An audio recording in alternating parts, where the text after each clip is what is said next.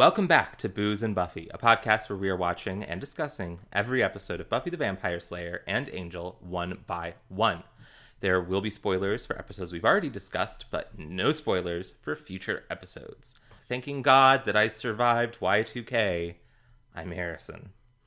And I'm Jason, aka Lilac1. Harrison, what episode are we watching this week? We are watching Buffy Season 4, Episode 11, Doomed. This is the one where there's kind of a generic apocalypse, and Percy calls Willow a nerd? Like, uncalled for. And Riley and Buffy... Riley's kind of an asshole, honestly, and Buffy likes that, I guess.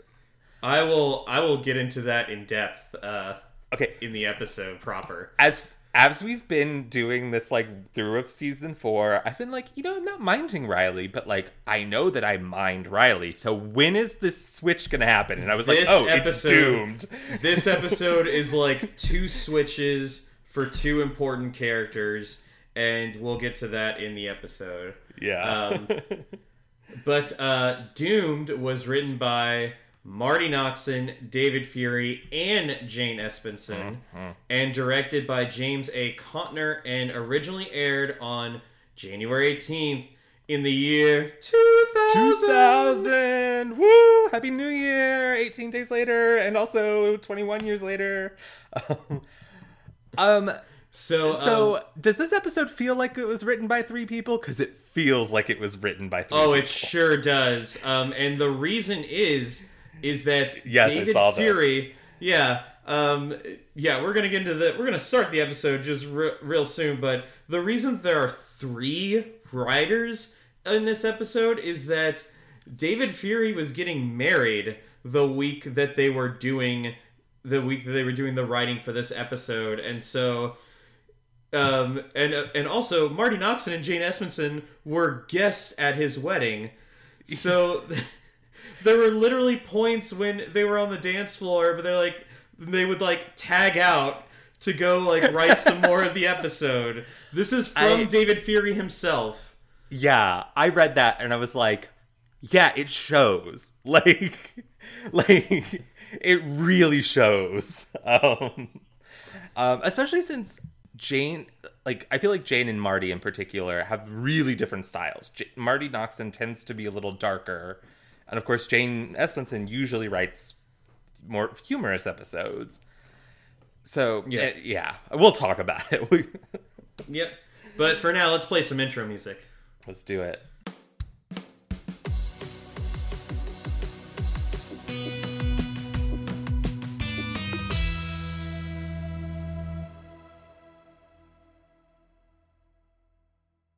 All right.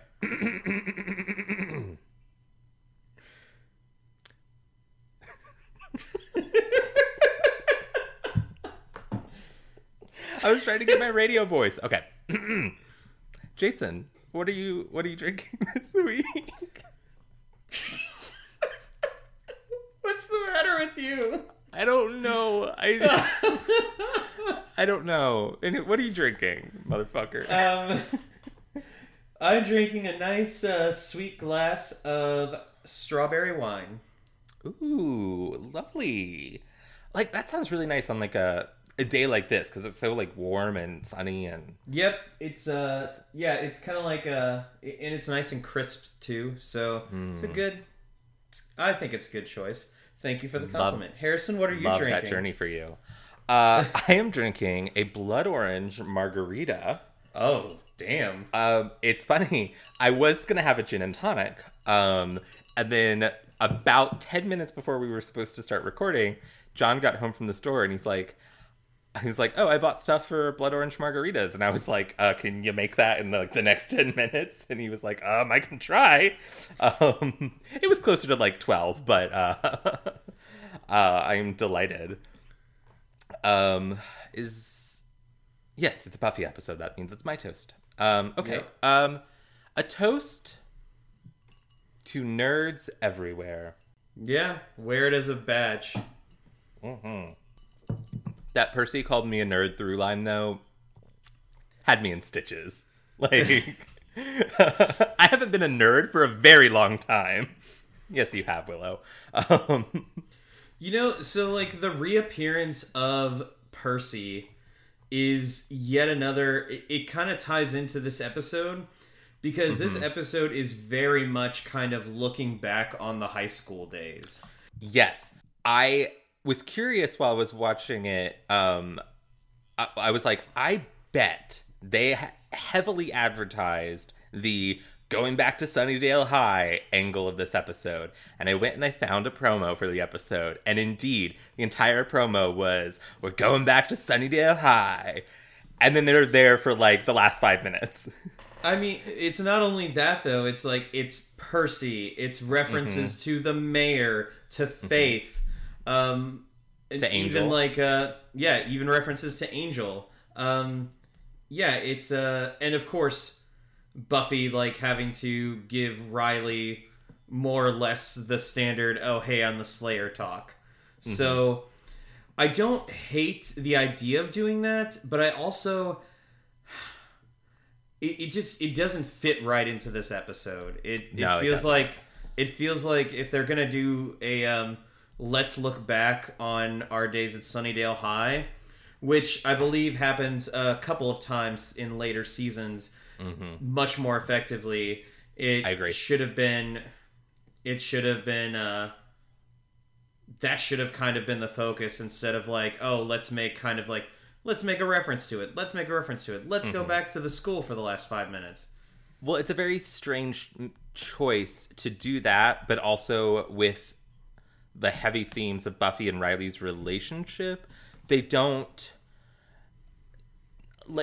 quite connect. And I think you could have connected them. You could make, Buffy's moving forward with her life with this new relationship.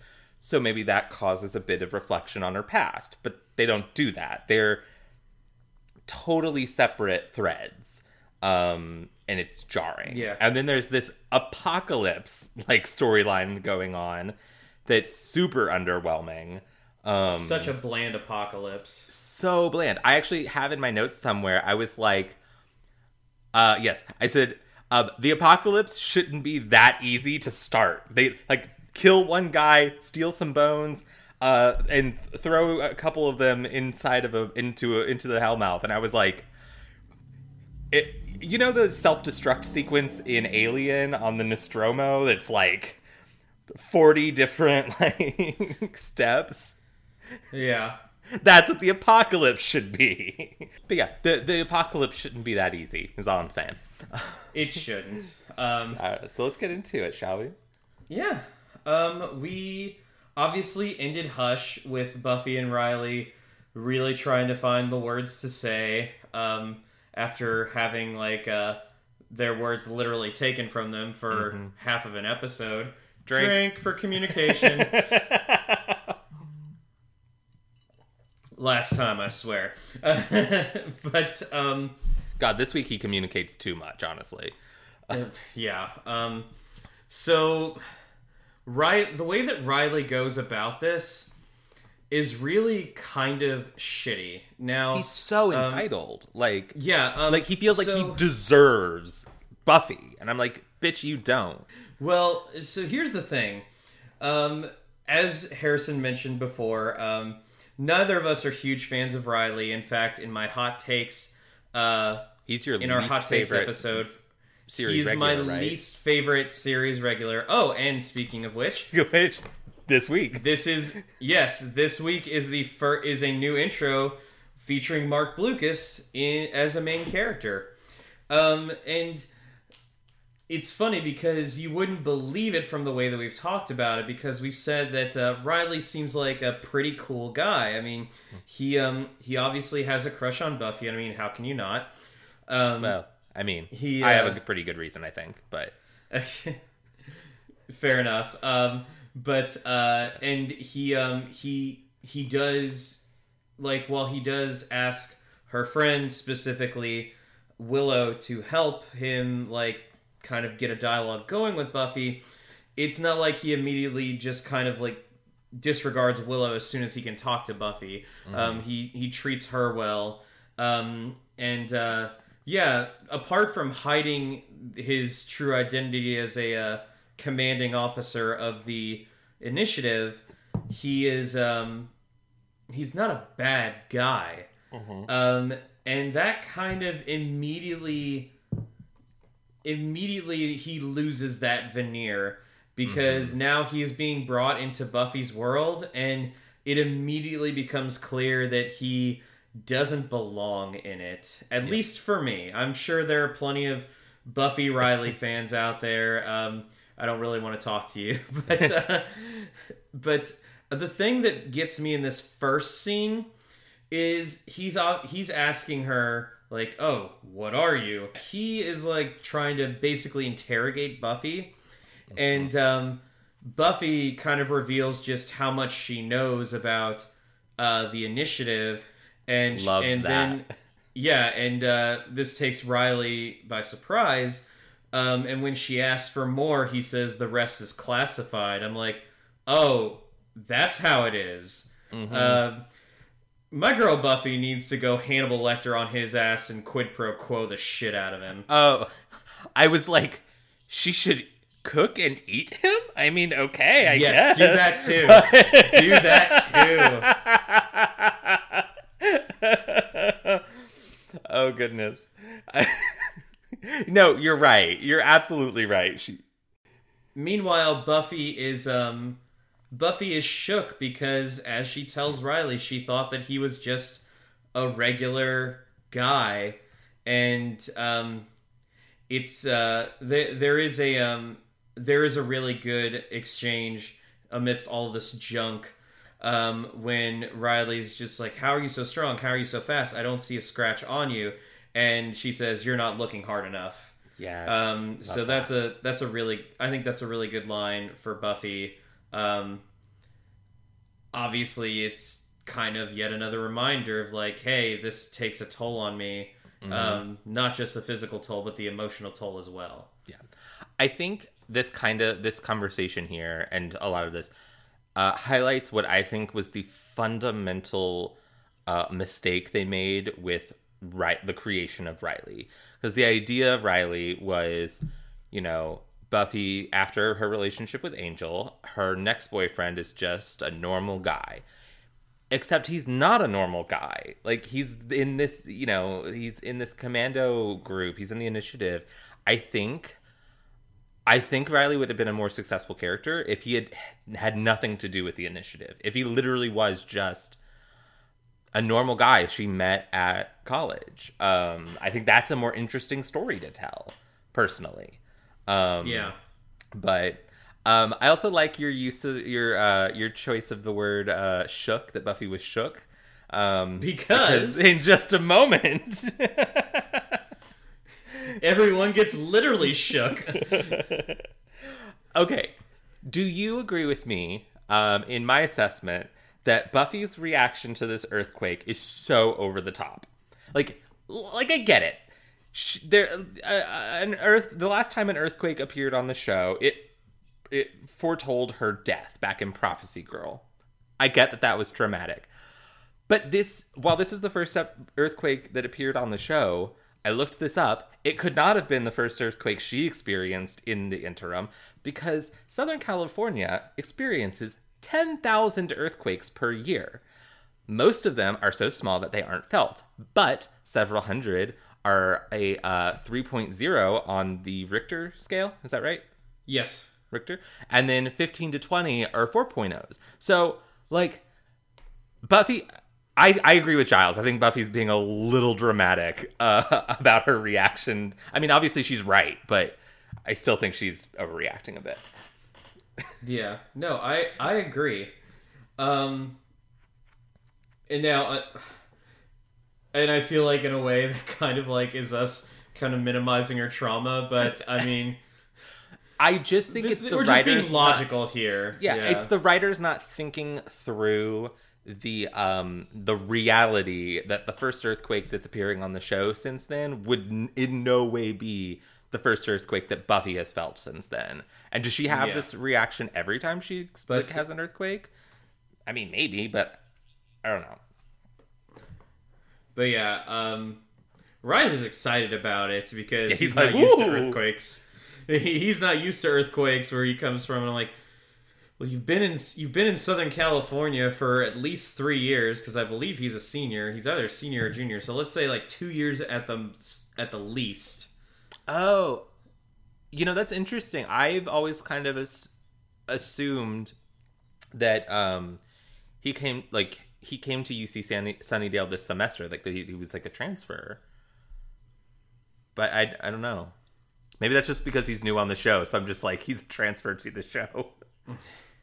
I don't know. It seems like with his standing with Professor Walsh, both as a TA and in the initiative, it seems like he's, I don't know, just had more of a presence there. But I guess that ties into our discussion we had in, I can't remember which episode, but about the wonky timeline of the initiative and how long has the initiative been in Sunnydale, which we're never given an answer about that. So, yeah. But, so the whole gang has to deal with the earthquake damage, particularly Xander and Spike. Spike is still residing in Xander's basement, and Xander's kind of had it. He doesn't like Spike being a freeloader, and so he gives Spike a wrench and tells him to just fix the leaking pipe. And when he has his back turned, Spike just tries to just whack Xander on the head with the wrench, which is already a funny thing. But remember, he's still got the chip, so mid swing, he just like puts his hand to his head in pain. So, as I was watching this episode today, I was suddenly struck by a thought. What do Xander's parents think about this situation, about Spike? Do they know about Spike? Do they have they upped Xander's rent because he has a friend staying with him? Are they like roommate? I don't know. The presence of Xander's parents has never really been an important point for the series. Yeah. So I don't think much thought was put into it. Probably not. Xander's parents only ever come up if they want to remind us of how shitty they are. But yeah, so Xander leaves because he is now a pizza delivery guy. And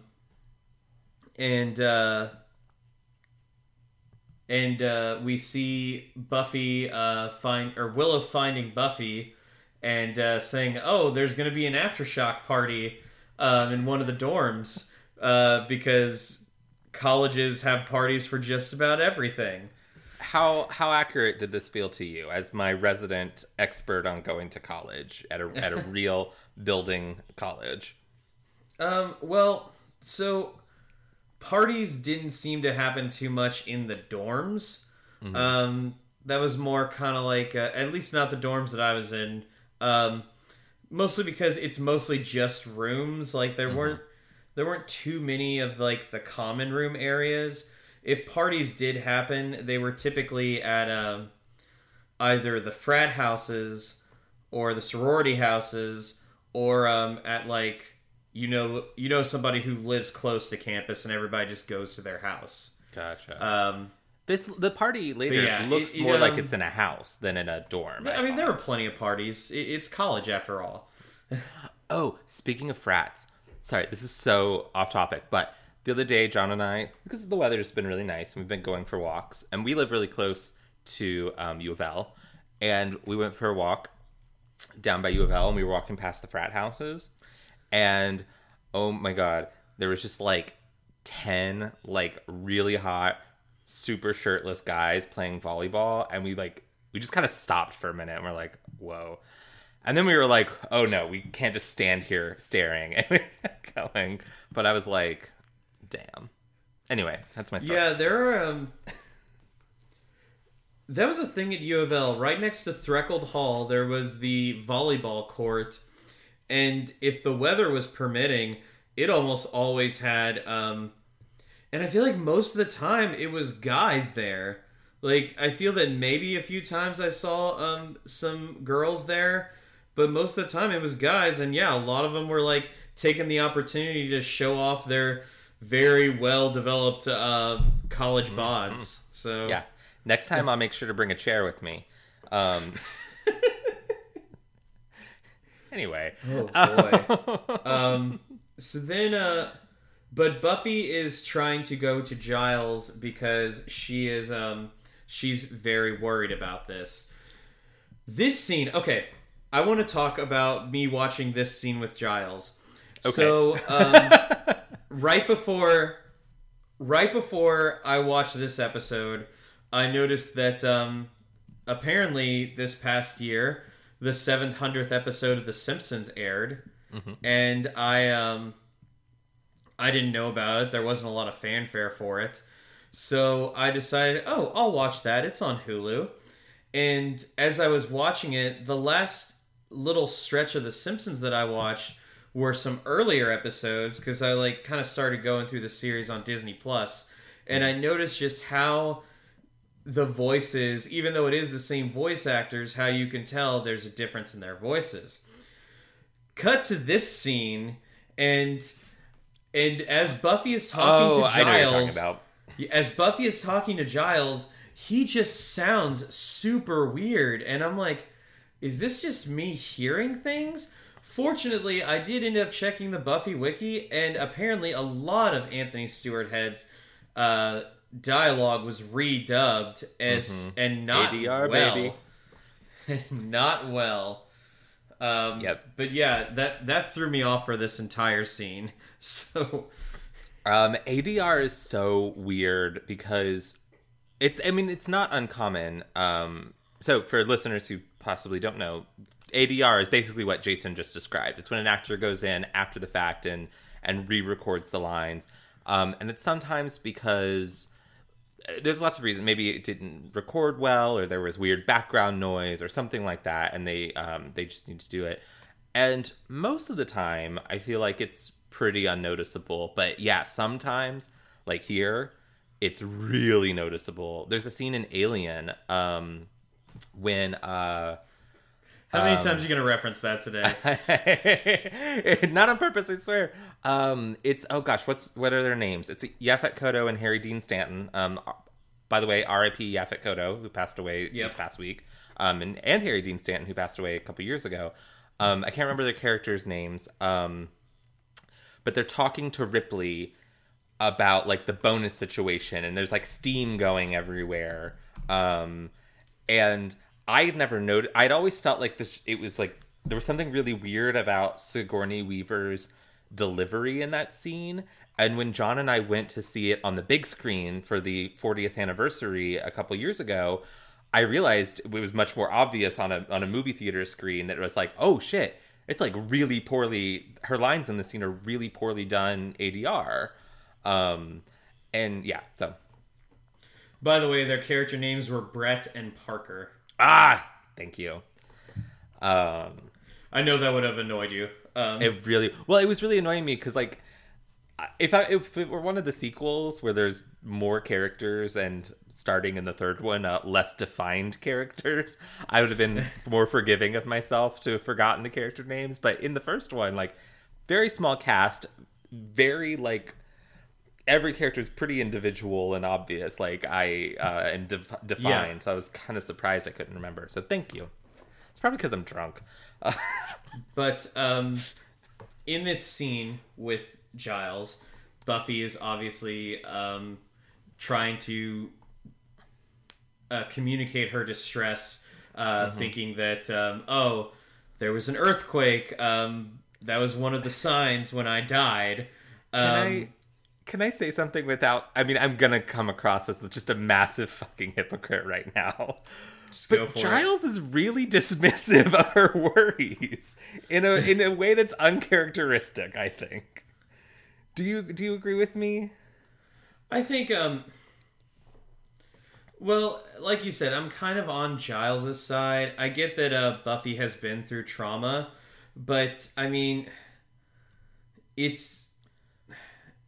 she's jumping at every earthquake, and he does mention that earthquakes are a Southern California occurrence, then that should be a trauma that should have been addressed way before now. I mean, we're talking like 3 years ago. Well, listen, if all the characters in this show appropriately dealt with their trauma, we'd never have a show. Fair enough. I just feel like Yeah, no, typically I don't- Giles, even if he doesn't quite think like agree with Buffy about these things, he usually is at least trusting enough of her and of Shows her a little bit instincts of concern, to look yeah. into it, even if it literally just comes to, yeah, I looked into it, you're wrong. But here he's just like, no, which I felt was a little weird. Maybe it's because, I don't know, maybe the whole reaction to the earthquake seems a little out of character for Buffy. It doesn't match up with anything else that goes on with her in the actual show. Because even when they find out that this is an apocalypse, she kind of like goes on her merry way with her usual quippiness. So Yeah. the only time that she really kind of shows distress is the beginning with Riley, the scene with Willow, and then this scene. So it seemed a weird thing to follow through with. But Giles keeps trying to bring up the initiative, the commandos, and he's saying like, oh, well, their base may even be below UC Sunnydale. The students around you may even be like some of the commandos. And so Buffy is obviously she's anxious about, having this new information about Riley. And so she's like, hey, no, you know what? But what about the earthquakes? But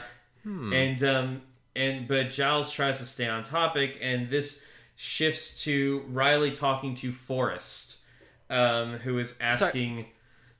Before we move on to Forrest, though, what you just said actually gave me a thought. Okay. Do you think maybe that the reason Buffy is reacting so strongly is because is directly related to this big revelation about Riley, and that this is something that she can focus on to avoid all of that? I don't If think that it's is the necessarily case- done well, but Yeah, like, if that is the case, I don't think it was communicated very well in that first scene. yeah. It really did seem like the talk with Riley and the reaction to the earthquake were two separate things. They didn't seem linked in the slightest. I think all of this might have been more palatable to me if they had connected those two events. And just like I was saying about at the beginning about like the looking back to high school and the Buffy Riley stuff, if they had done a better job of it's a lot of pieces that just don't connect. Yeah. But we have Riley talking to Forrest, and Forrest is aware of the Slayer, though of course there is kind of like a throwaway comment to the band Slayer. Nice. Which we get a you'd think we would get more references to Slayer, but I think this is the only one that I can remember besides one much later in a later episode of Angel, made by a character that we haven't talked about yet. We haven't met yet, but yeah, it's funny when people do bring that up. Slayer's not too bad. Yeah, I wouldn't go to a concert of what? I was like, yeah, they're fine. You don't mind them? I don't mind them. Like, yeah, I like if a song of theirs comes on, I'm like, sure, but yeah, I wouldn't go to a concert of theirs that's just them, where they're headlining. But if I was at a music festival like Louisville's Louder Than Life, and they happen to be there, and I don't have another band that I would really want to see instead of them, yeah, hell yeah, I'd go to a Slayer. I'd go to the Slayer show. But Forrest mentions that he has heard of it, and he thinks of it as kind of the Slayer is the boogeyman amongst demons to scare their children or their brood. And at this moment, it's also, this is kind of an important scene because Forrest kind of gives what I assume is the Initiative's general viewpoint on demons, in that they're just animals, and this is kind of emphasized by a demon going berserk, and they basically have to subdue it. One that's in the initiative, and but yeah, and that's kind of and I think that is a very important point because we need to kind of know the initiative's motives going forward. In this case, they see them just as, pests that need to be exterminated. And hey, we've had this story before in Buffy, and Buffy that was kind of Buffy's initial viewpoint of demons, but obviously she grew to realize that there's more to it, and I think that also is kind of reflective in that later in the episode when Riley's trying to talk about, why shouldn't we be together, and tries to kind of explain to her like, he tries to mansplain being a Slayer to the Slayer. Yes, he does. We'll get to that. I think it also everything you said was, it really is a great way to juxtapose and distinguish how the Buffy operates with how the initiative. They're very science-minded, and like Forrest's whole thing about they're just animals underlines a severe lack of understanding of what they're actually dealing with. Whereas Buffy, she doesn't have all the high-tech equipment. She doesn't have the military stuff or a giant team, but she and her group understand what they're dealing with. And if they don't understand, make a point to understand. So, Should we talk about Percy? Yeah, we have Willow at this party. Okay. I feel bad saying this in an episode where Willow is already in a scene where Willow is already made fun of, but what she's wearing, to the coat that she has on, awful. That's just not party attire. And I'm not saying that you can't wear coats or jackets to parties, but I feel that if I'm at a party and granted, this is in January in Southern California, so there's probably like a little bit of a nip in the air, especially because like it's near the Bay Area. But the thing about, I feel that if you wear a heavy coat or a coat that has like Willow's wearing, that has like the wool lining and stuff, it really kind of sends off signals that you don't want to be at the party. And it's a weird choice. And I mean, say we're at a party at your house and I come in and never take off my winter coat. But like, I'm waiting for you to leave. Like if you're not taking off your coat the whole time, I'm going, he's about to leave. Like. Yeah, and I feel kind of bad about judging Willow on this, but I mean, it just seems like a strange move for her, especially because her wardrobe has developed mostly for good, sometimes not so great. Over like still this in jail, past but year, this coat does not make for good bail money. No, but I almost sent her to death row, man. Like, oh boy. But Willow is kind of waiting for Buffy to be there, and otherwise she feels very strangely out of place. But she does see Percy. Remember when Percy was such a good boy? I don't like this girl anymore. I don't like this girl he's with. She's a bad influence. She sucks. Percy would never have said... You know what Willow should be doing right now? She should be going and finding some leather and then going and be like, do you want me to whoop your fucking ass again, Percy? Putting the fear of God into Percy. Who's a nerd now, Percy? Ladies and gentlemen, Slayer. It is so... he is so mean to her.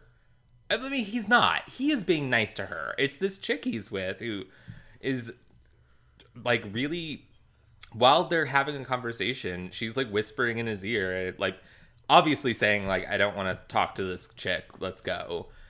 And then, then she, he overhears them, or Willow. She does overhears immediately them feel threatened by Willow. Well, as she should. I'm sorry. She like implied that Willow was ugly, and Willow is very pretty, and quite frankly, prettier than Lori. By the way, my apologies to the actress who plays Lori. By the way, we are recording this episode on Allison Hannigan's birthday. Holy shit, we are! I Yes. didn't realize that. Oh my god. Happy birthday, Allie Hannigan. And now listeners are going to pinpoint just how long we let this episode go before recording it. Well, in all fairness, I'm going to be frank. We both have had We have had a week. We have had a week. We won't go into the details, but we are getting this episode in a little bit under the gun. And I'm not afraid to admit that because, hey, we're still bringing you an episode. Yeah, bitches. Sorry. Oh, my God. This margarita, man. Just direct that anger at Lori and Percy. I'll be honest, too. I also did a shot of tequila before we started recording. Oh, so. Boy. You are really boozing and buffying now.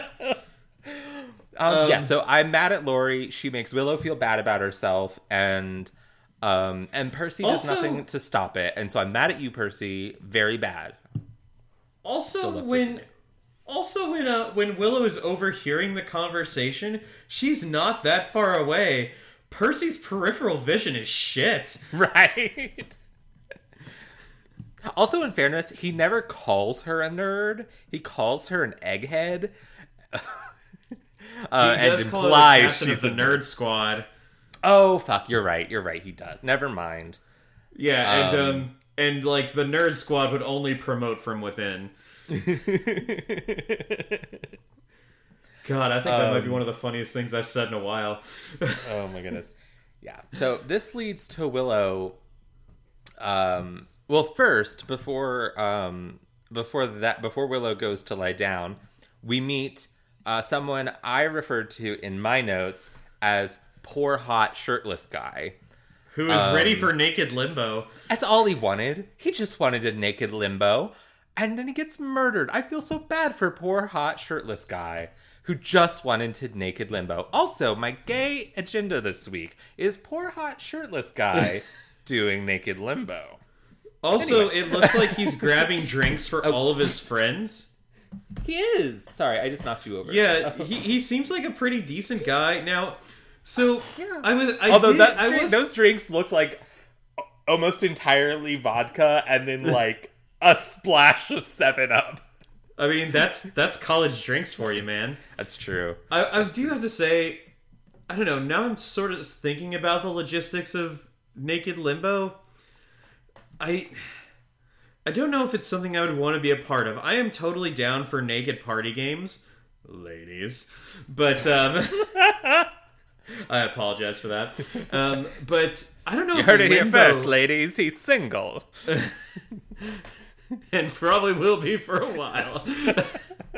But like, yeah, you know, strip poker and stuff like that. Those are classics.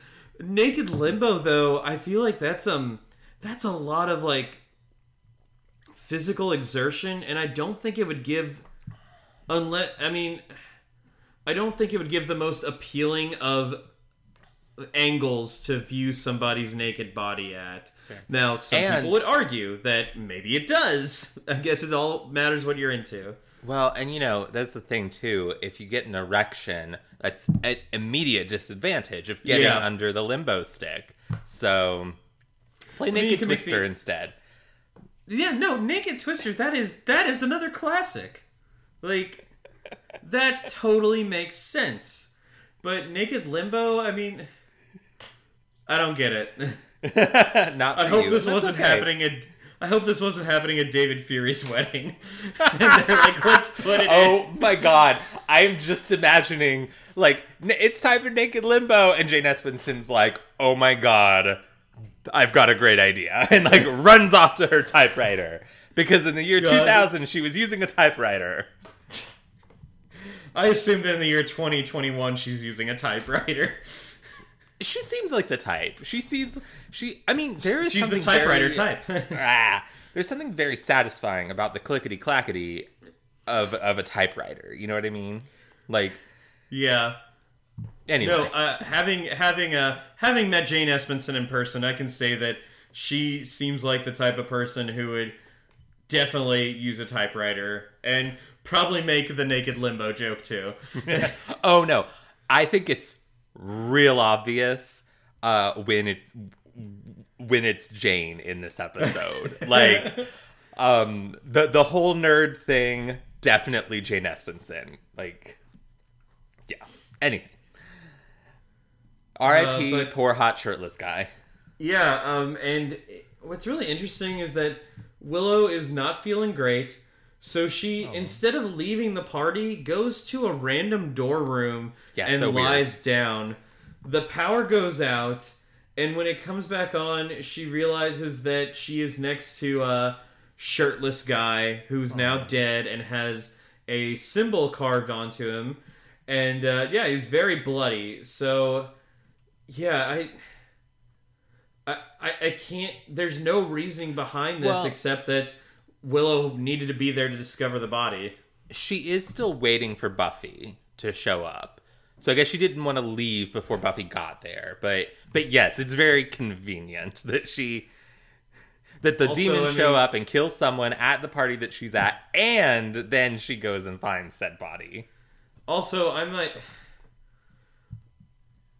Unless I was very, very wasted, I would not lie down on a random bed. Yeah. Yeah, I don't know who's fucked in that bed.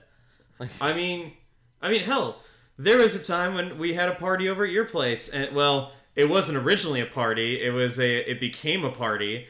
And that was when we got super, super drunk at my old apartment, not where I live now.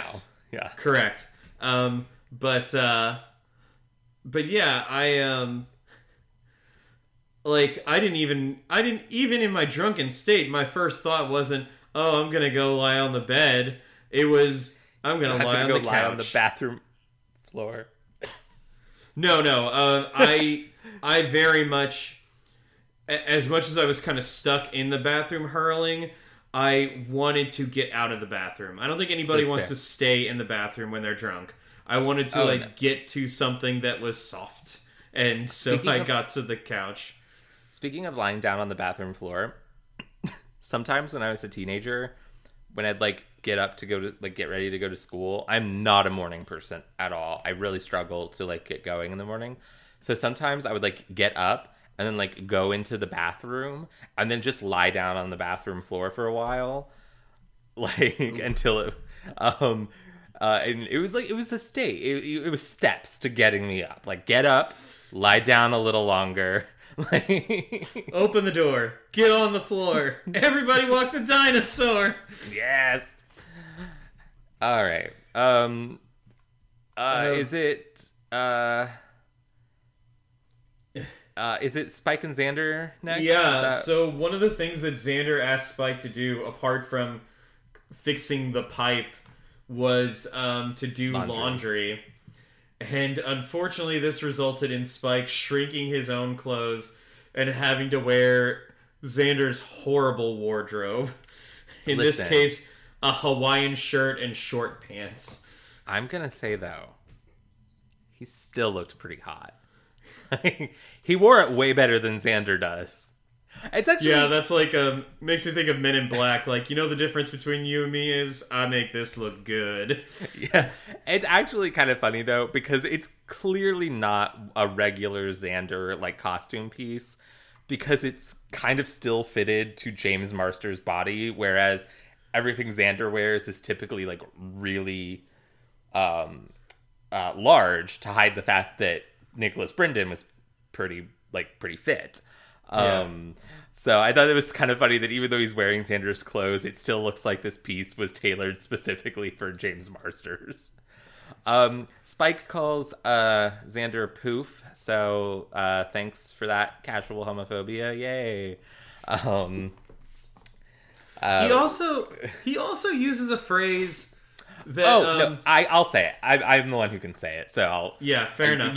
I was like, I don't want you to have to sit there uncomfortably trying to figure out how to say this, so I'll just do it for you. He tells Xander to fag off. Actually, so here's the thing. I love the note on the Buffy wiki. It's just the way that it's phrased. Spike tells Xander to, which is a phrase that has never been uttered by any English person, probably any person in the English-speaking world since records began. In English, it literally means cigarette off. So it's so strange. I don't know who wrote that comment in there, but goddamn, that was hilarious. You're not. I was like, I'm looking for that. I was like, oh, it's in the Goofs. Yeah, it's that's later in the episode weird. Though. That's not here, but it's. Oh yeah, you're right. But yeah, it's a moment. It's a choice. It's a moment. But yeah, so and at this point, Xander's just like, you know what? I used to like think that you were like the big bad, but you're not the big bad. You're not even like mild evil now. You're just like you're not even worth my time. And then leaves so Xander got a one-up on Spike. That's how we know how low Spike is right now. Like when he can wear Xander's clothing and get insulted by Xander whilst wearing the clothing, this is like the nadir for Spike. Yep. Up to this point. We go back to the party, and I love this conversation between Willow and Buffy, because Buffy's comforting her, and she's like, yeah, I was trying to figure out exactly where the party was, and then I saw sirens and heard screaming and went, yes, of course. That's where the party is. And then Willow's filling Buffy in about how horrible what she experienced was. This bloody body, it was right next to her. Oh my god, how is that? And then she goes, and Percy called me a nerd. And Buffy appropriately responds with, Percy called you a nerd? That is friendship goals. Like, yes, yeah, I'm really if you can sorry. Disregard a grisly murder. I'm really sorry your that best you found friend the body. Yeah. It's so great. And then at the end of it, as they're walking off screen, Buffy just goes, does Percy even go here? That was very funny. That was, and once again, I know Jane wrote that. I fucking know absolutely. It. And I do think my favorite parts of this episode, which I think we've both made it pretty clear, we're not in love with this episode, but my favorite parts are these funny moments that I can every time I'm like, I'm pretty sure Jane Espenson wrote that. Like, anyway, Percy, rude. Yes. Riley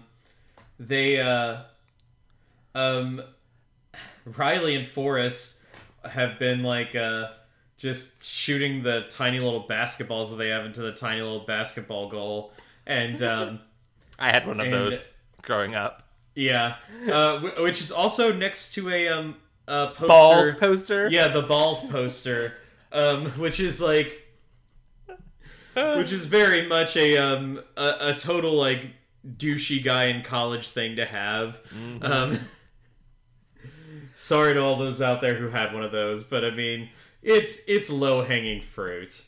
I'm just gonna say that right now. Low hangers. The Willow and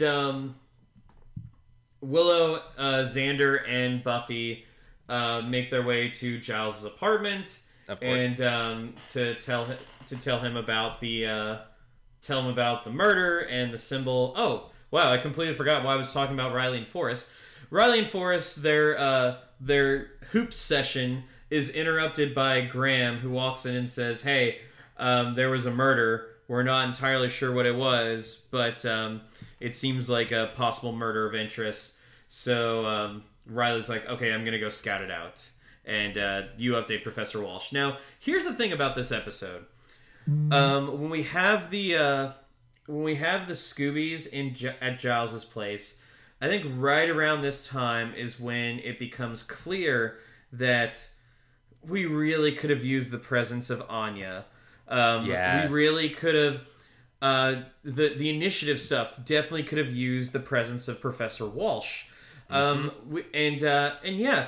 Last episode of Buffy and Hush, we were introduced to Tara, and it would have been really cool.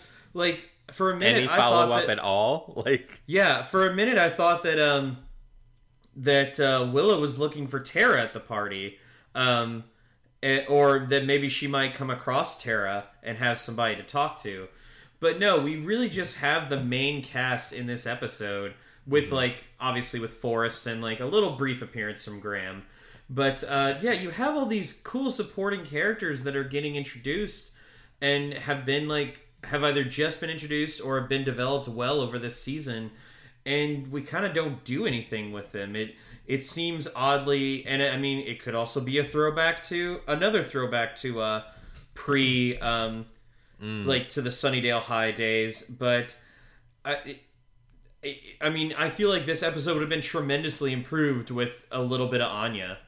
Yeah, I mean, I think any episode is improved with any amount of Anya, in my personal opinion. But no, I think you're right. Anya. A little bit la la la la la la.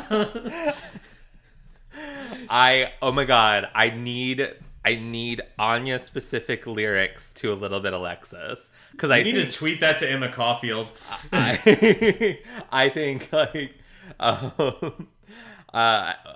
as we move forward with Anya's character and learn a lot about her rich and varied history over the course of her 1,000-year lifespan, like, I think there's a lot to mine there for a nice parody. I love that. But no, I agree with you. I especially, in particular, agree on the point of Professor Maggie Walsh. I find the initiative so bland unless she's part of like the scenes, because I think Professor Walsh really crackles on screen and in a way that the other initiative characters don't. And I think part of that is Lindsay Krause, is that her name? I know we've discussed it. Lindsay Krause's performance. Yeah. So getting like initiative stuff here, but no Maggie Walsh, I'm just like, don't want it, don't care. Lindsay Krause, yes. But yes, at Giles's place though, we have our exposition scene. It also feels, another issue I have with this episode, it feels like we get so many of the research exposition scenes, and it's like, all right, let's like move it along. Yeah, maybe one or two of these an episode, but like, gosh, man. Yeah, it feels like a lot of filler. Although I appreciate that even once they get to Giles, Willow has still not gotten over the Percy thing. And that's when she has her line like, I haven't been a nerd in a very long time. Hello, dated a musician. Yeah. So nice little... actually, there's another one. A shout out to Come Oz. on, Willow. Embrace it. Yeah, embrace it. I feel like we were still in that era at this point. It was still a couple of years ago before nerds got cool again, I think. Or like culturally. Yeah. But Giles sees the symbol, which, as Andrew remarks, looks a little bit like the CBS logo. Okay. So I looked this up because he mentioned someone called Morley Safer. And I went, who is that? So I looked him up. Morley Safer he's passed. He was a broadcast journalist, reporter, and correspondent at CBS. Very prolific.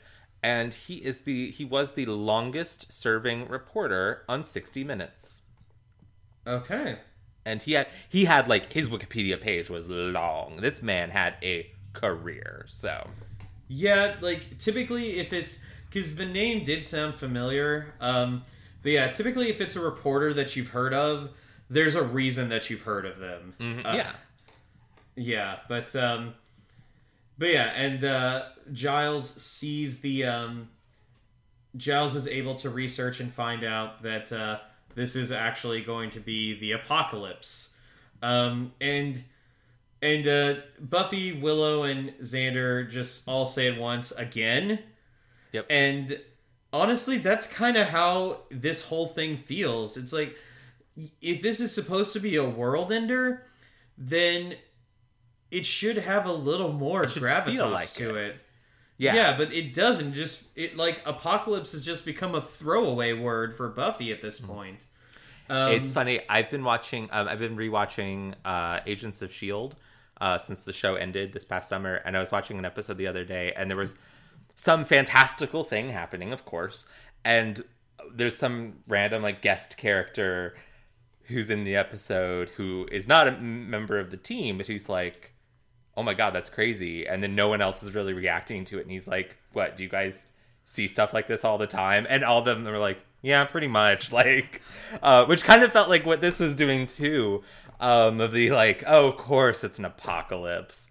But it's also really, really at odds with how Buffy was reacting at the beginning of the episode. Like, yeah, and here's where we get into the inconsistency caused by 3 people writing the script. Even though it's 3 writers that we really do enjoy on their own.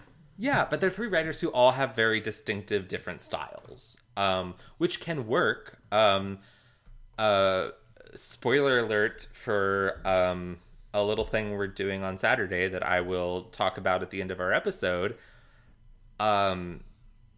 There's an episode in season 7 that has 4 different writers that really works, but because they each wrote compartmentalized sections of the script, and it's designed that way. This is just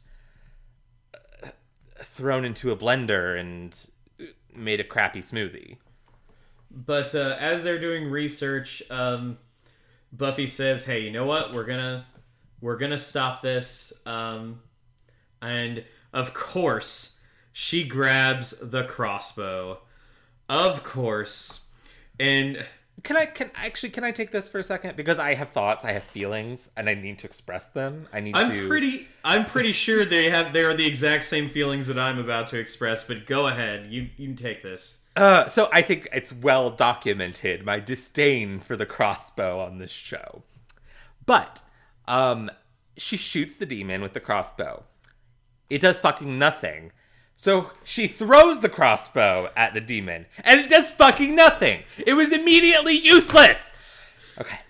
It is literally for show. That is it. I was so mad. I was just... And every time I bitch about this, John's like, no, Harrison, the crossbow has use in history. But its use in history is in like wars where you're shooting it at distant opponents, and you also have someone shielding you while you reload. It is not good for hand-to-hand combat. Okay, I'm sorry. My apologies to crossbow enthusiasts everywhere. Yeah, I'm sure they're listening to this podcast.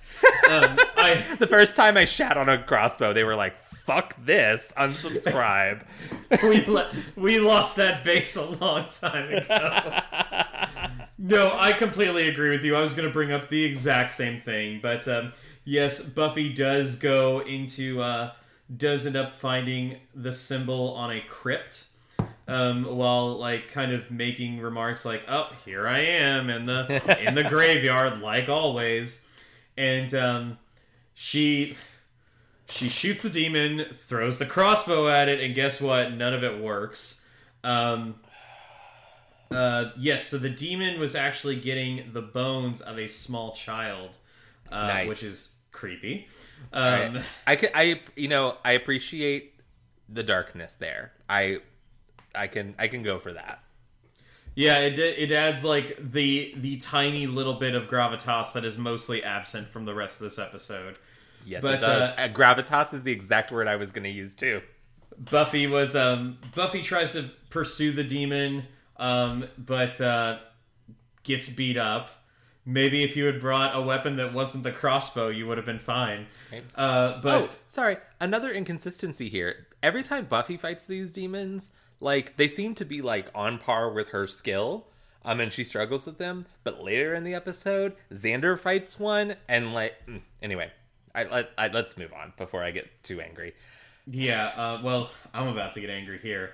Good. So Riley shows up, so instead of chasing after the demon, he does call in backup, but he decides to take this opportunity to say that, hey, I think that together we can be very good,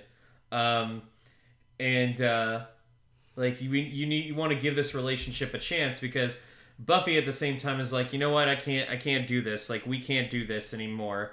Riley, understandably enough, is like, whoa, were we actually dating? Have we been like dating for a while and I just didn't know about it? But yeah, here is so part entitled. Entitled. This is when the Riley that I have always pictured in my head when I think of him, when he really makes his first appearance. When he bursts through the chest. Yeah. Okay. Sorry. That's 3. I'm done. Rule of 3. No, you're not. You are not done. Listen, if the opportunity presents itself, like a chest burster. Here's my problem with Riley, and this will persist for the rest of his tenure on the show. He has an idea of how the world works. And you look at him and it looks like, oh, he's a commanding officer in the Initiative. He has these set ways of how the world should work, and he always has to see himself as being able to either be in control or get control from the situation. Like, he's a guy who takes charge. Mm-hmm.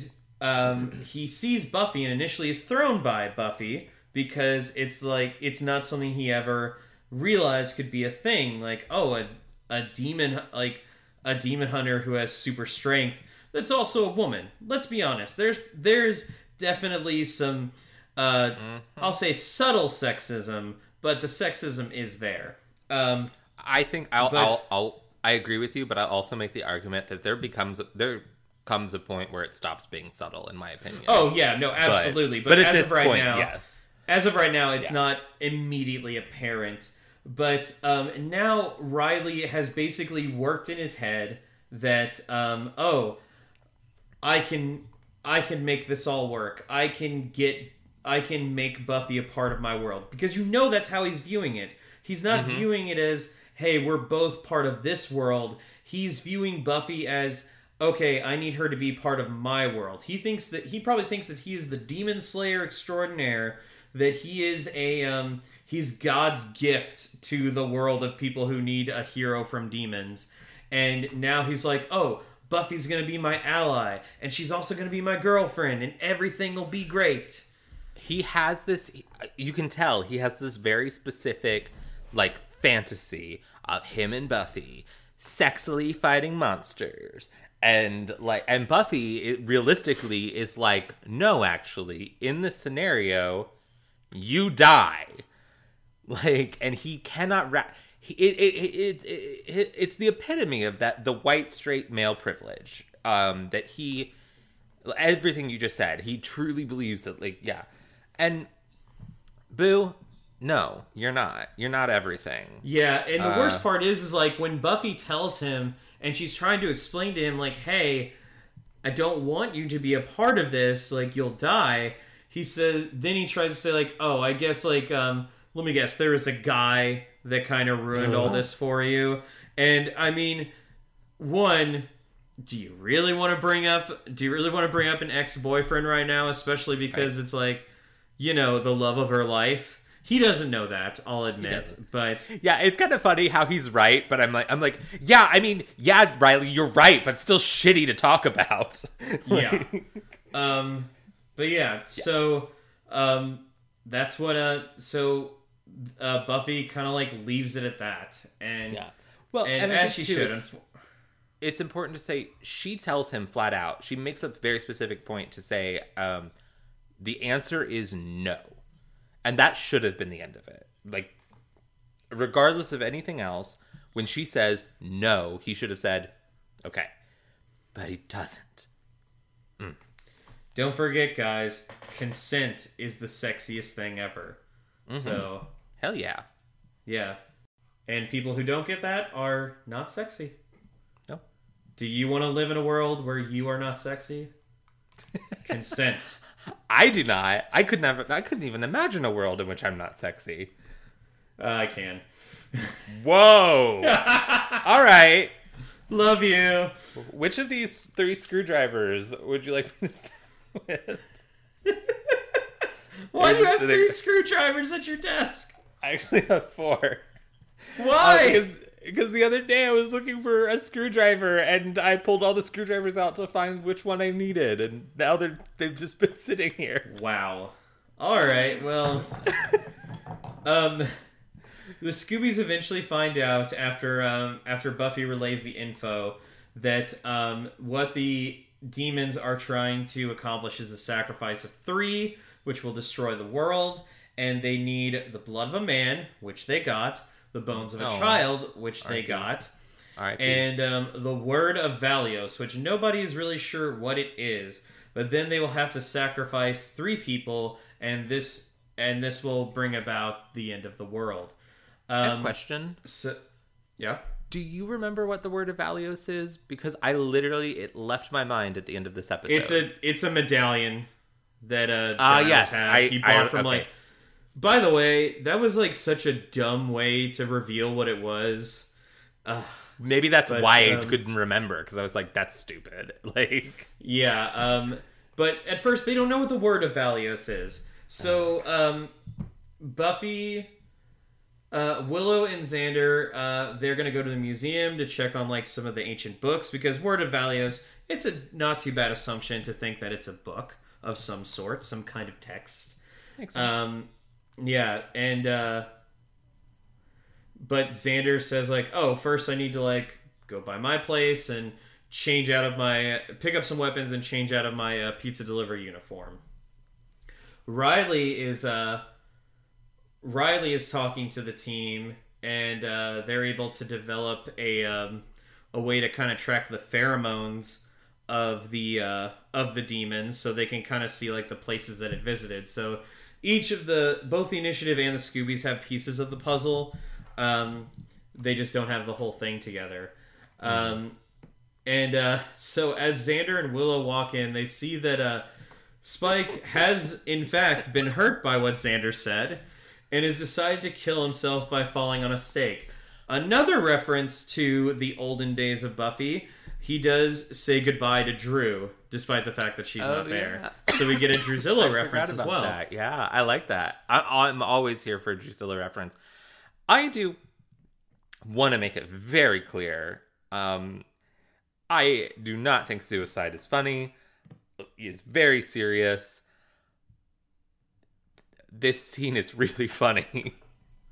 Like, yeah, no, I mean, physical humor is fantastic.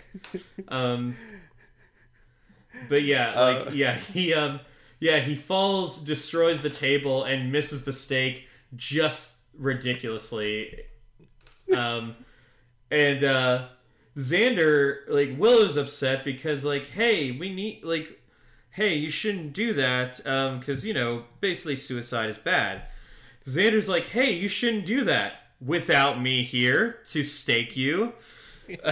So he's like, you should have asked me, man. Yeah. And then we get this great bit where he has this little monologue about, like, he's nothing. He's like, you don't even find me scary anymore. And Willow's like, well, the Hawaiian shirt doesn't really help, and the chip, doesn't. and then there's this great moment. It's a beautiful moment of acting from James Marsters where he goes grr at her, and she just like doesn't even flinch. She's just like, sorry. But Willow convinces Xander to let Spike come with them, and Spike is like, I don't want to come with you all. I want to kill myself. And but they decide to like bring him along, and he's like, hey, look on the bright side. If we fail, there's an apocalypse. And he's like, really? You're not just saying that? Oh boy. Good. Can I ask? I feel like some thoughts. Oh, sorry. Go ahead. I feel like if this humor had been consistent throughout the episode, I probably would have enjoyed it a little more. This is probably the only moment when I did like laugh out loud at the episode, but yeah, like it still felt a little awkward in retrospect. Yeah. What do you think at this point where we are now, about the backflips basically that the show has to do to both keep Spike alive and integrated with the rest of the cast? Does it work for you? Does it not? Well, the obviously the big development that comes near the end of this episode for Spike, that kind of determines his character path going forward, for basically the rest of the series. And it does seem like a little bit of a leap, as the whole like chip thing seemed like a little bit of a leap beforehand. Like, but I feel that James Marsters, as we mentioned before, James Marsters' performance, able to work with basically anybody on the cast and have scenes that are absolutely gold, that is worth it. That's worth like, anytime you might roll your eyes at like, oh, I guess it makes sense. I mean, you probably don't even notice it because you're just like, I'm glad Spike is around. Yeah, I'm kind of the same mind. Some of these I'm like, do I quite buy that they'd be like, yeah, sure, come along, Spike?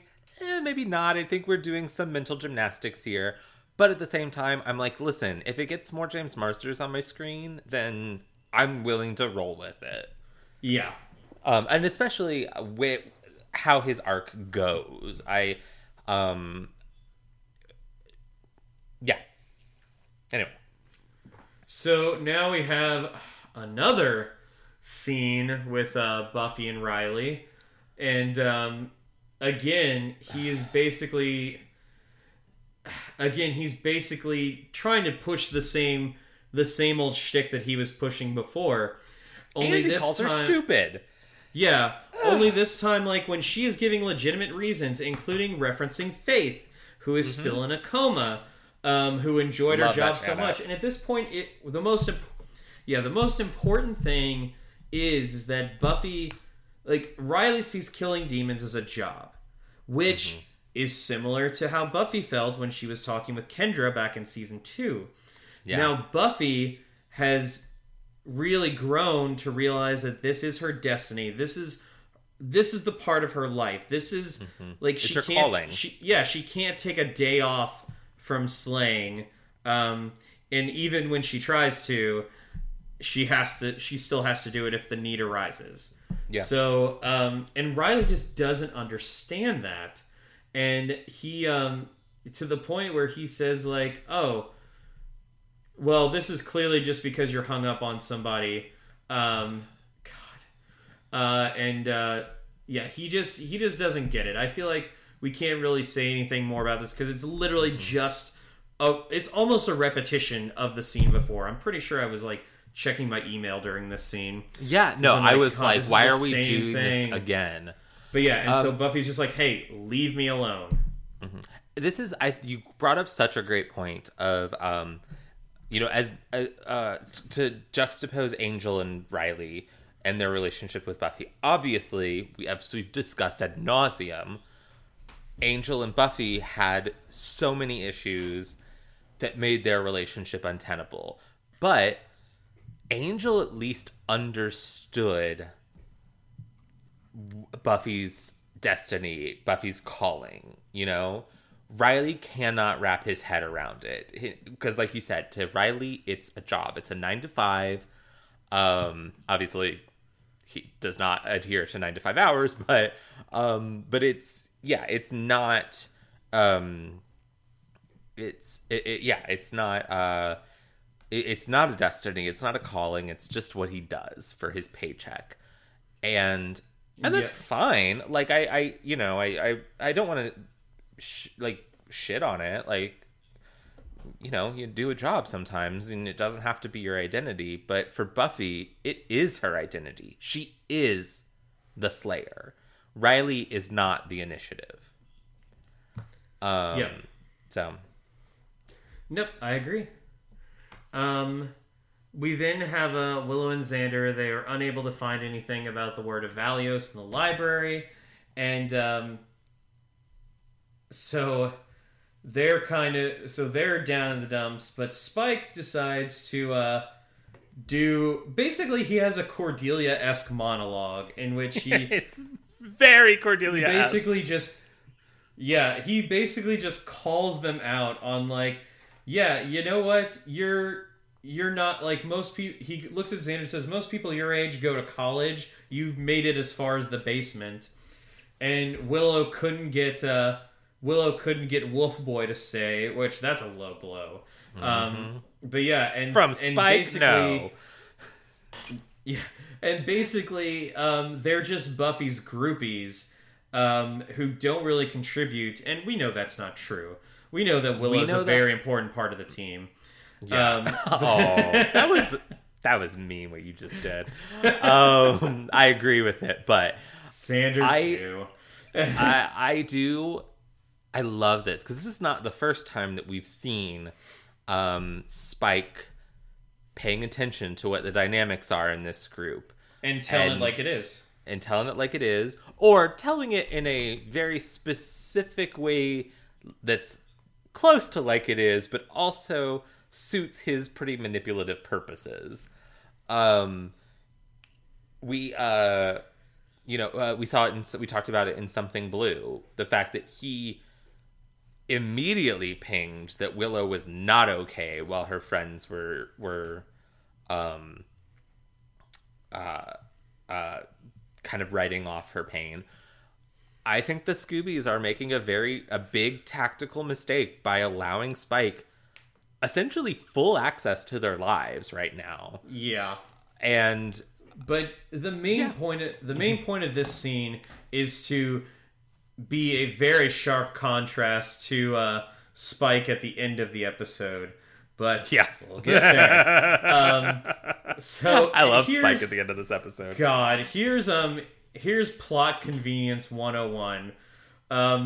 Giles finds an illustration of the word of Valios in a book, goes to his trunk, pulls out a box, and surprise, surprise, he has the talisman, and he's like, oh, as usual, no. And then, so he's about to leave, and that's when the demons show up, beat the crap out of him.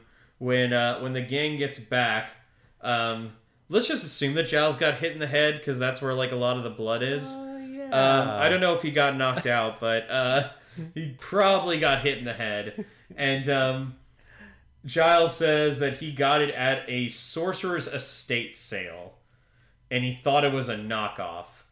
But he says, it's so dumb. It's convenient in a bad way. Yeah, I get that they were trying to make a funny, like you thought this was going to be like an epic thing, and it turned out to be something that Giles got, like, that Giles had all along. I get that, like, because that humor has been used on Buffy before, but it doesn't work in this. It's just, it falls super flat. It reminds me of Becoming, when the Orb of Thessala, there's that reveal that he's like, oh, I have an Orb of Thessala, I thought it was a paperweight. That works. That works really well. It's hilarious. There had been precedent for it with the magic shop owner. like setting it up. I sell these all the time as new age paperweights. Here, it's just like it comes out of fucking nowhere, and it's so convenient. I have this thing about contrivances in storytelling. You can start a story with a contrivance, I think, or like a coincidence or whatever. I think that's a perfectly valid way to start your story.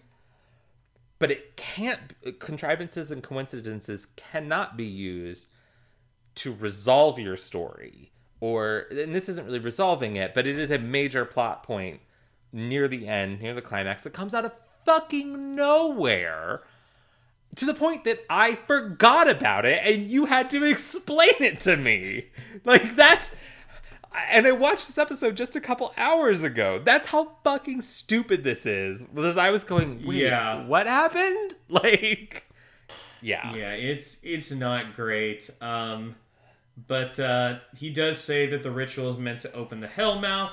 So, hey, guess what? The gang's going back to the very poorly CGI'd exterior of Sunnydale High School. That might be mean. I don't care. That being said... It's accurate. That being said, I think the set of the inside of the school is actually really good. It's great. Love it. So let me take my cheap shot at the CGI first. Yeah. But yeah, they're walking through the halls trying to find the library. It's a little hard because everything's kind of like blown up. Obviously,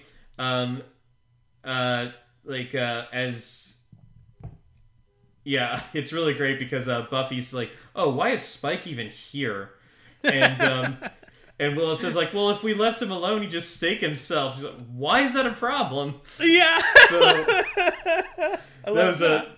I like that they brought Buffy into that bit and it made it a little bit better. So they run across Xander steps on like this heaping like mound of something that's been charred. And he's like, oh, mayor meat. So, Love reference that. to Mayor Wilkins. Love that callback. Apparently, in another shot of the hallway, you can see the trophy that Amy's mom is trapped in. Yeah. I did know that, but I had forgotten about that. Yeah. Do you think Amy's mom died in the explosion? Not sure. We need Oz back so that he can look and see if the eyes are still moving. But yeah, so then they make their way to the library, and there's a crater there, and makes sense. And so they're looking for the sacrifices. They assume that the people are going to sacrifice, that these demons are going to sacrifice 3 humans for the ritual. Turns out they're just going to sacrifice themselves, which, I mean, if you're ending the world, makes sense. Yeah, it's just easier. It is. Yeah. Congrats on the thriftiness of these demons. So in the end, they get into a fight. I found this fight very poorly choreographed. It is. I was so bored during most of this fight. I think part of the problem was I was having a difficult time with the geography of the room. I know it probably would not have made any sense logically, but I think they should have probably kept it looking more like the original library set. And I get it. The set was blown to hell. That was the epicenter of the explosion. It would look nothing like what it looked like in real life, but I think just for the viewer, for their sense of geography, we should have had at least a couple landmarks, like the cage, or like a second level or something like that. Apparently, you can see the cage in there. I wasn't looking for it, but you can see it. I didn't see it. I did not see it. That's what the wiki says. I'm just gonna. This episode's been running a little long, so I'm just gonna kind of go through this. But it's not important. Both the demon with the blood and the demon with the bones are able to fall into the crater that leads directly to the Hellmouth.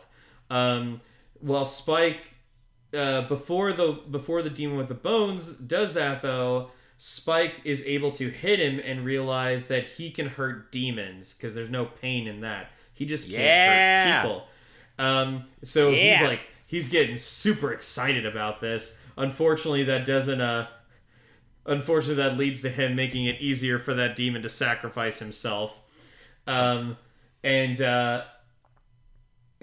the building is about to collapse, and Buffy is still fighting the demon that has the word of Valios. And so she tells the others to get out. The demon jumps into the pit. The demon jumps into there, and Buffy's about to follow when Riley shows up. So Buffy's about to go in after it, but Riley hooks a cable onto her. Okay, and fine. she's like, "Oh, I'm going in," and he's like, "You're coming back." Fine. So I actually am into. I like that. That's at least practical. I can. Ugh. Yeah. I was mad when Riley showed up. But yeah, she's able to crawl in, and then she pulls the demon along with the word of Valios out. And, yep, the world is saved again, as the Buffy Wiki says. Yay! So, I don't know what ends up happening to this demon, but Riley shows up. Riley walks with Buffy, because she pulled the whole demon out of the pit. I don't know if they tied him up and left him there for the initiative, or I think what, it's but supposed to have died. I don't know. It's really, you're right. It's really weird. I was like, did it die? I don't know. But yeah, yeah. So Riley and Buffy, they are leaving the library, and they see Xander, Willow, and Spike, and Riley is trying very poorly to be just kind of walking around, and Willow and Xander immediately oh yeah, so you're one of the commandos, and he sees he sees Spike, and he's like, hey, don't I know you? And he's like, no sir, I'm a friend of Xander. I'm obsessed. I'm obsessed with the way that James Marster says Xander. Xander. Oh, it's so good. Because I don't know if you know this. Originally, James Marsters auditioned for I don't remember if it was written or if that's just how he auditioned. But Spike was going to have a Texas accent. Oh boy. And then at some point, the Gorch brothers, right? At some point, they, I don't know when it happened, but of course they obviously decided to go the Sid and Nancy vibe with Spike and Drusilla. Yeah. Which was the right direction to go with those characters. Yep. I cannot fathom Texan Spike. It just doesn't exist in my head. The popularity amongst the fans that got Spike back onto the show as a regular character probably wouldn't have been there if the Texas accent had been there. Maybe, but I'm thinking about Lost too, about Sawyer, who's one of the most popular characters, who had I don't think it was Texan, but he had a heavy Southern accent.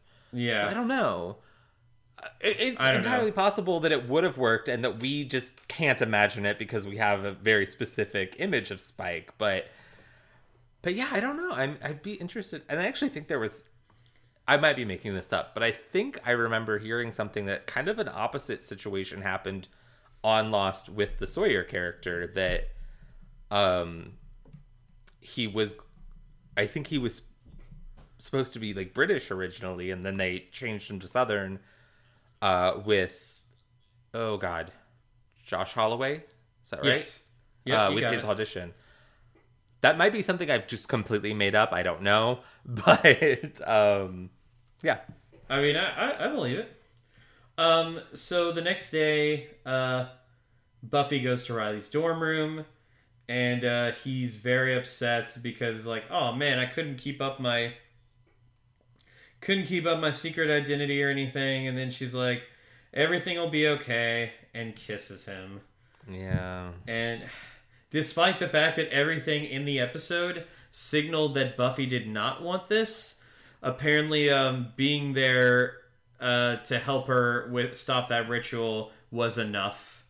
I guess the point is that she learns that, oh, look, we did fight side by side and like everything was fine and we stopped the apocalypse. So I guess he was right all along. It's like, I mean, that's one fight, man. Like, this feels very much, watching this episode, in light, of course, of what we've talked about with the show's creators, that sort of thing, like Riley's, the episode seems like we're supposed to be on Riley's side when he's such an asshole. Yeah. And I did not care for that. I'm not a fan, as you know.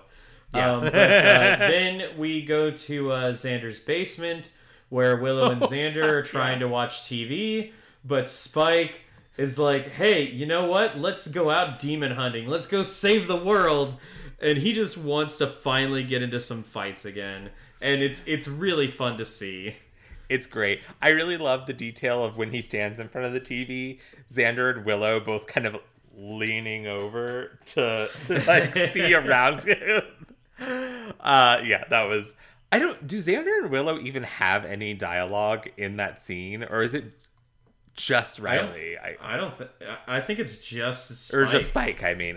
Yeah. God damn, why did I... Ew, sorry. I don't know why I said Riley.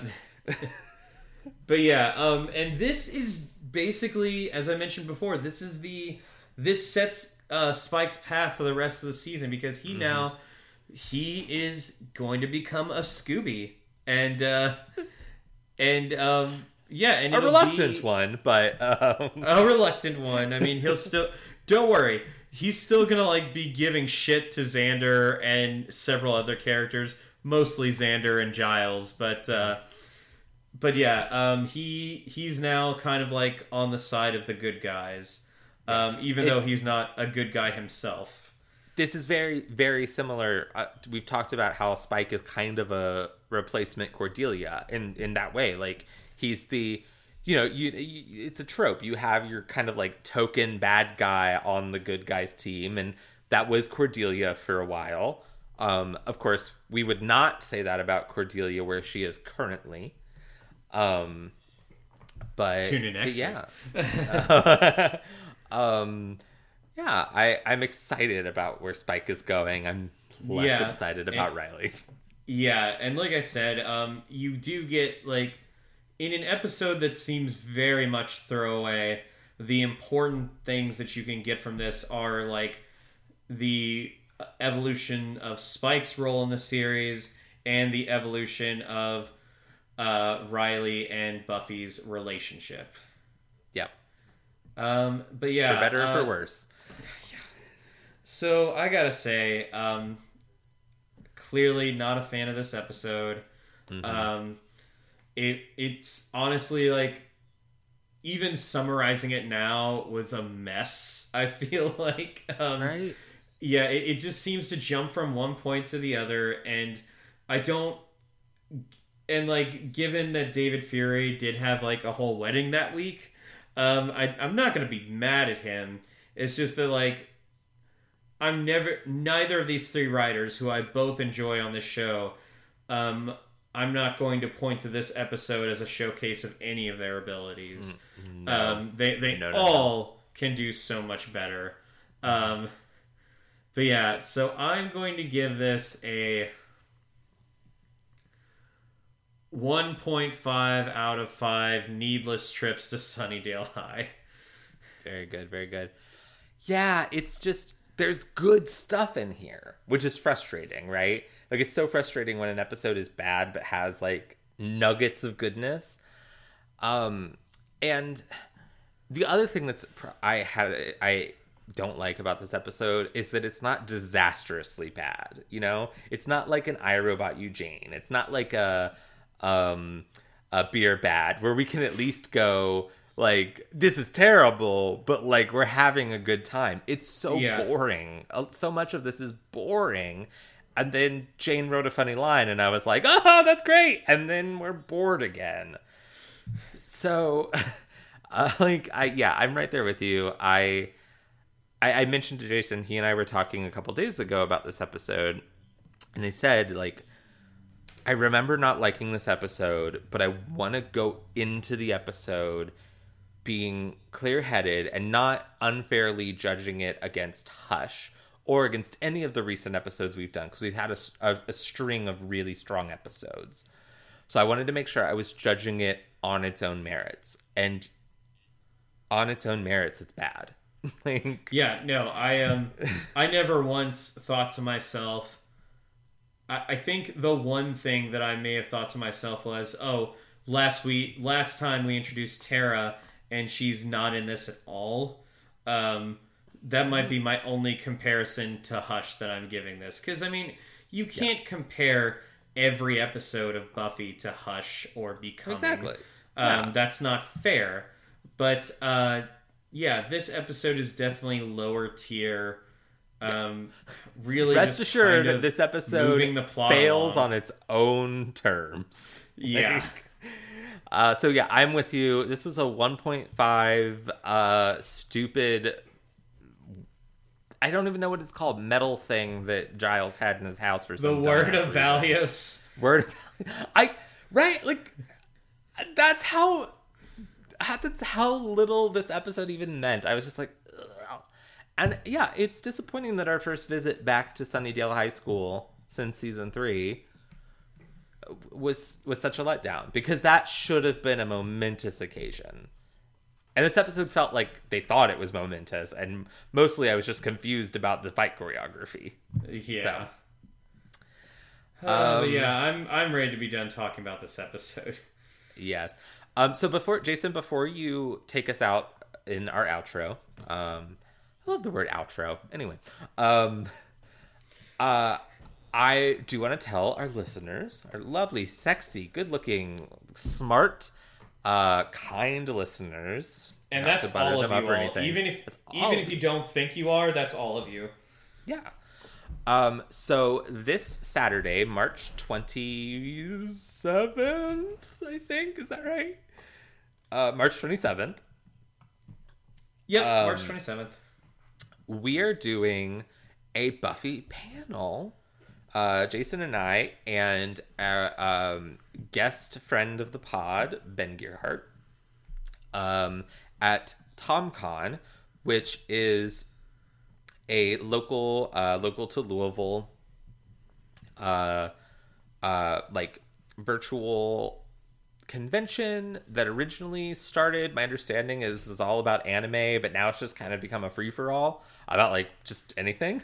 But we were invited by a good friend of mine, and actually Jason is a friend of his as well. I forgot for a second. Scott, who's one of the Scott Whitehouse. Scott Whitehouse, great good friend, one of the runners of that of TomCon. But yeah, we're doing a panel, and it's gonna be really fun. I will put the link in our show notes for this episode. It's because I don't remember what it is right now, and also put it on our socials. Join us. I think we're gonna have a good time. We've picked each of us have picked a specific episode to talk about. Jason will be discussing one of the episodes I'm so delighted that he picked, because I think I was so shocked when he said it, but like in the best way. Jason will be discussing the season 6 episode, Double Meat Palace. I will be doing the season 7 episode, Selfless, which is one of my favorite episodes of the entire series.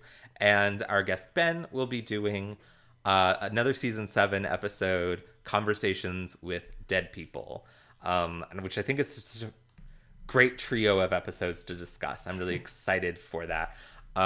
So please join us. I think we're going to have a good time.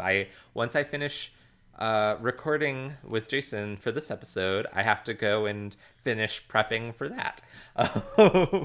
Yeah. So that's all I have to say about that. It'll be a good time. I'm looking forward to it. It'll be a good time. Me too. Thank you for joining us on Booze and Buffy. We'll be back next week with Angel, Season 1, Episode 11, Somnambulist. Yes. I mean, I think anything will be better than this episode, but if memory serves, that's a really good episode Okay, cool. of Angel. I'm Harrison. You can find me on Instagram at Harrison Alexander Kaufman and on Twitter at Harrison Kaufman. That's Coffman.